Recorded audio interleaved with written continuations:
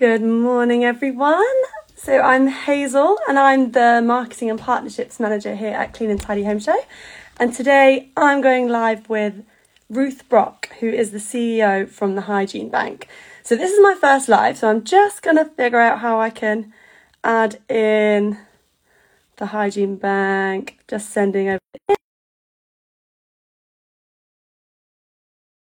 So super excited. So it's Ruth Jones, so you might have seen my story this morning, Ruth Brock from the Hygiene Bank. So she's the CEO. Hi. Just joining us now. Yay! Hello, Ruth. I've just had the text, my text Hi, this good morning morning. as well, so don't worry, we're in this together. Amazing. It's my first Insta Live as well, so it's brilliant. So I've just introduced myself, Ruth. So I'm the Marketing and Partnerships Manager here at the Clean and Tidy Home Show. So would you like to go straight ahead and introduce yourself first of all to the...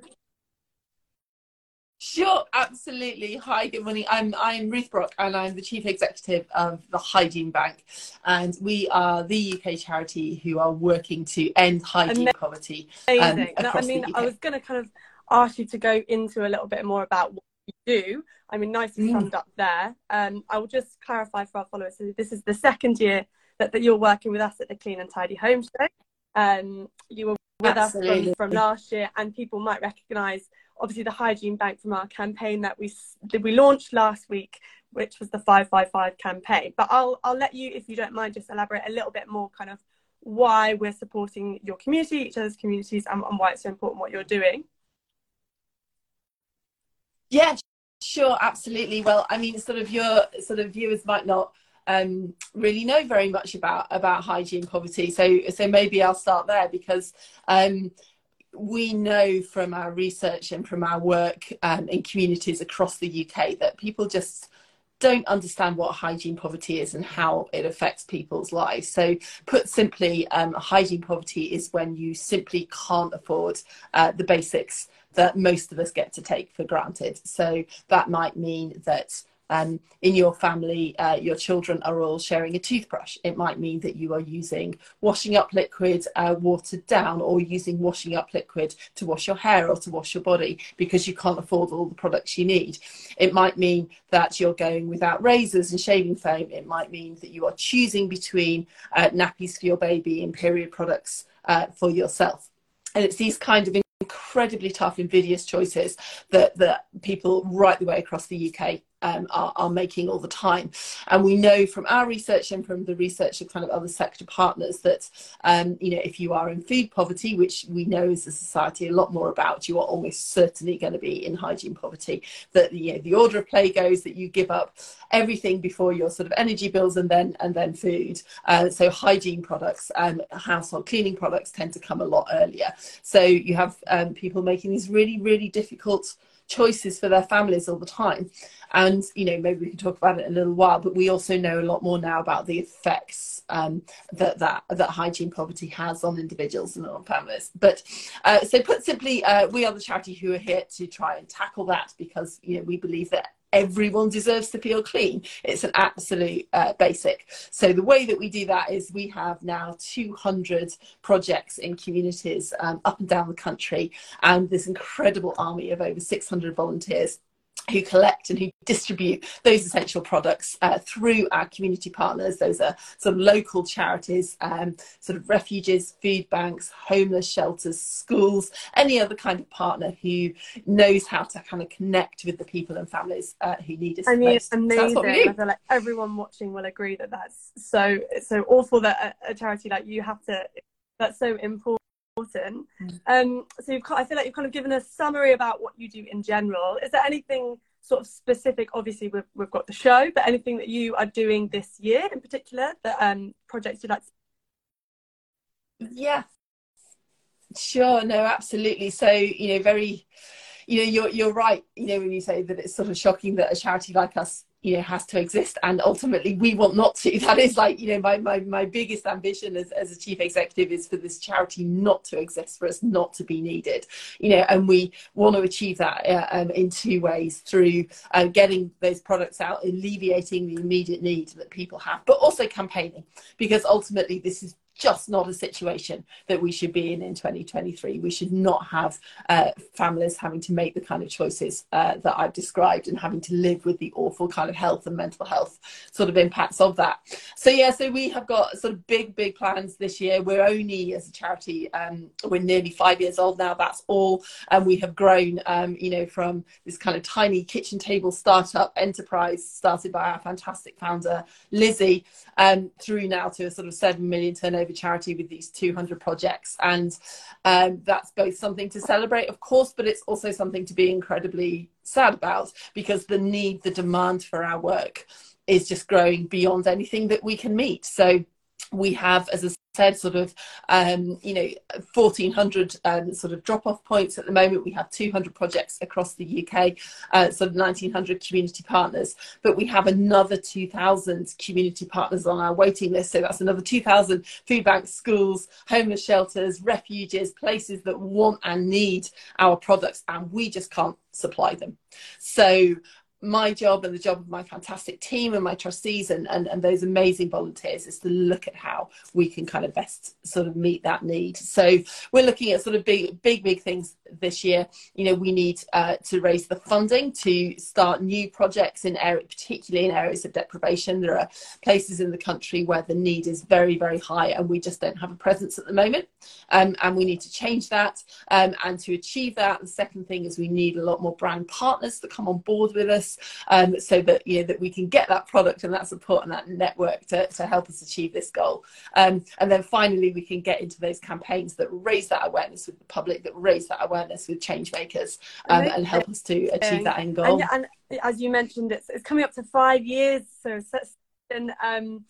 with mixed feelings, because like you said, it's kind of a sad thing that we have to exist, but amazing what you're doing. I don't know if you have any kind of stats or figures of kind of the impact that you've had so far, or any of the achievements that you've got that you can share with us. Sure. Oh yeah, well we have gone, you know, as I say, from this place where we were just sort of some volunteers around the kitchen table to, you know, to this 200 projects, and these incredible volunteers who are at the heart of everything we do, and they really are this kind of like grassroots movement that sort of have taken us to the place we've got to. We couldn't do it without them. We're incredibly grateful for their energy and their commitment and their sort of like amazing desire to help. It's just wonderful. And we always need more volunteers, by the way. So anyone who is watching this, it's really easy to go on our website and to kind of sign up as a volunteer and find your local project. So I would totally urge you to do that, because we so need more people to help us. But yeah, I mean, we distributed about sort of 337,000 kilograms of product last year. That's just in 2022, and we've reached the milestone of over 1,000 tons of product overall. You know, that's an incredible amount of, you know, shampoo and toothbrushes and toothpaste and razors and washing up liquid and washing detergent, and, you know, for everything that you and your family, you know, and the people you love need for their day-to-day lives. You know, deodorant, like, you know, the number of products I use just to come on this Insta Live and to feel, you know, confident and presentable. Like, you know, those are things that we just take for granted and other people just don't have. And, you know, we have distributed like 1,000 tons of that, which again is something that we are very proud of and very grateful to, you know, to the very generous members of the public and the incredible brands who've joined us in that endeavour. But also, as I say, is a real sadness, because, you know, those have gone to people who would not otherwise have had them, and we know there are thousands and thousands and thousands more people going without those products every single day. And I know that, again, people kind of watching, and members of the Clean and Tidy Home Show community, all of our leftover stock products in the gift bags last year went to the Hygiene Bank. I think our dishwasher ended up in one of your kitchens.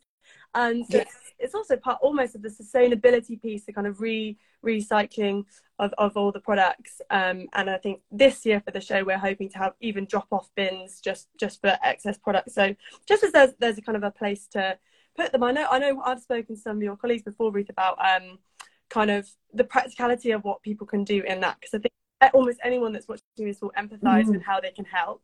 As I said, we've done our Clean 5, Donate 5 to the Hygiene Bank, and then Nominate 5 that's rolling this week. So if anyone hasn't, so excited for this. That's still going. And that's a really great way of getting involved and supporting what the Hygiene Bank are doing. But Ruth, if there's anything else, I know you said volunteers always needed, which is a great idea, but if there's anything else you can kind of think of, or how easy it is to support you, or other things that people can do that are listening in, or brands that they know of, if you want to talk about that for Sure. I mean, essentially, there are 3 or 4 things that you can do if you're watching.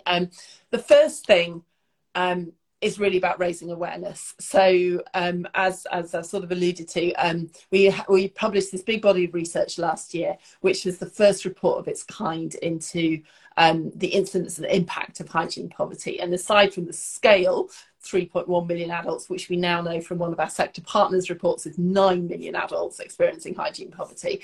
Apart from the scale, it told us about the impact, what it does to people. So it makes people anxious and depressed. People exclude themselves from society. I think over a third of people experiencing hygiene poverty are keeping themselves away from family and friends and social events. I think so 12% of people experiencing hygiene poverty don't go to work or don't go to a job interview. So there's this kind of unique oppressiveness about hygiene poverty, that it blocks routes out of poverty.